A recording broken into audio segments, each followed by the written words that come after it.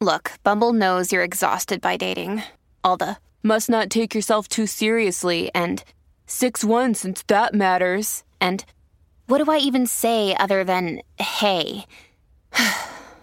Well, that's why they're introducing an all-new Bumble with exciting features to make compatibility easier, starting the chat better, and dating safer. They've changed, so you don't have to. Download the new Bumble now. Good Risings, I'm Liz Earnshaw, and this is Hash It Out. Today, we are going to dive into spiritual intimacy. Spiritual intimacy is an incredibly deep and meaningful experience of connection with another person. Dear Liz, I have a pretty good relationship with my partner. We get along really well. We're really good parents together, and our lives are fairly easy. But I keep feeling like I want something more. I just feel like there is a little something missing that might unite us more deeply, and I'm wondering if you have any thoughts on that. Dear Love Learner, I don't think you're alone in that. In our modern day relationships, we seek out something deeper when it comes to our connections. It's not all about utility, although of course we still need the utility of our relationships, but rather about making meaning.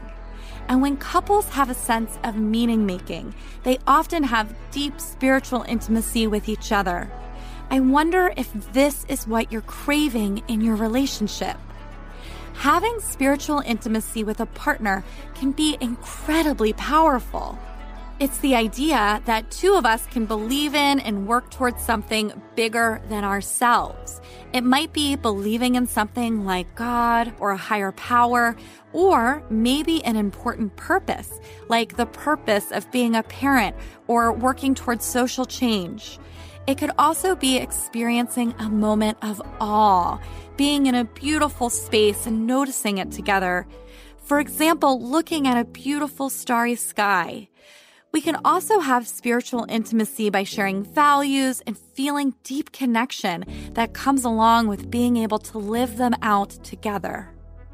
Spiritual intimacy can even be developed by just taking time to feel a sense of awe about your relationship. For example, thinking about the wonder of how your paths brought you each together. To develop this, I encourage you to take time to write out what it is about your relationship that makes you feel a sense of awe. Take time to think about what makes it so magical. Explore what you believe in together.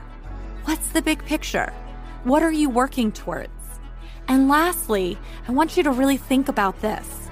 After you die, what will people say you left behind because you existed as a unit?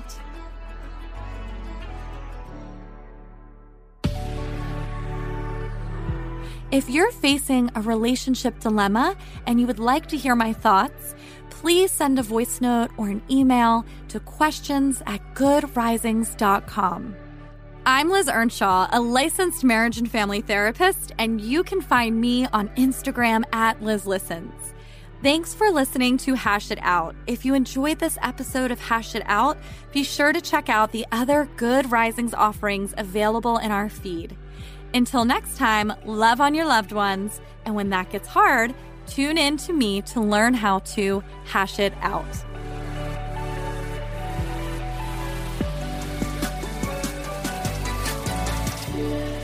Good Risings is presented by Cavalry Audio.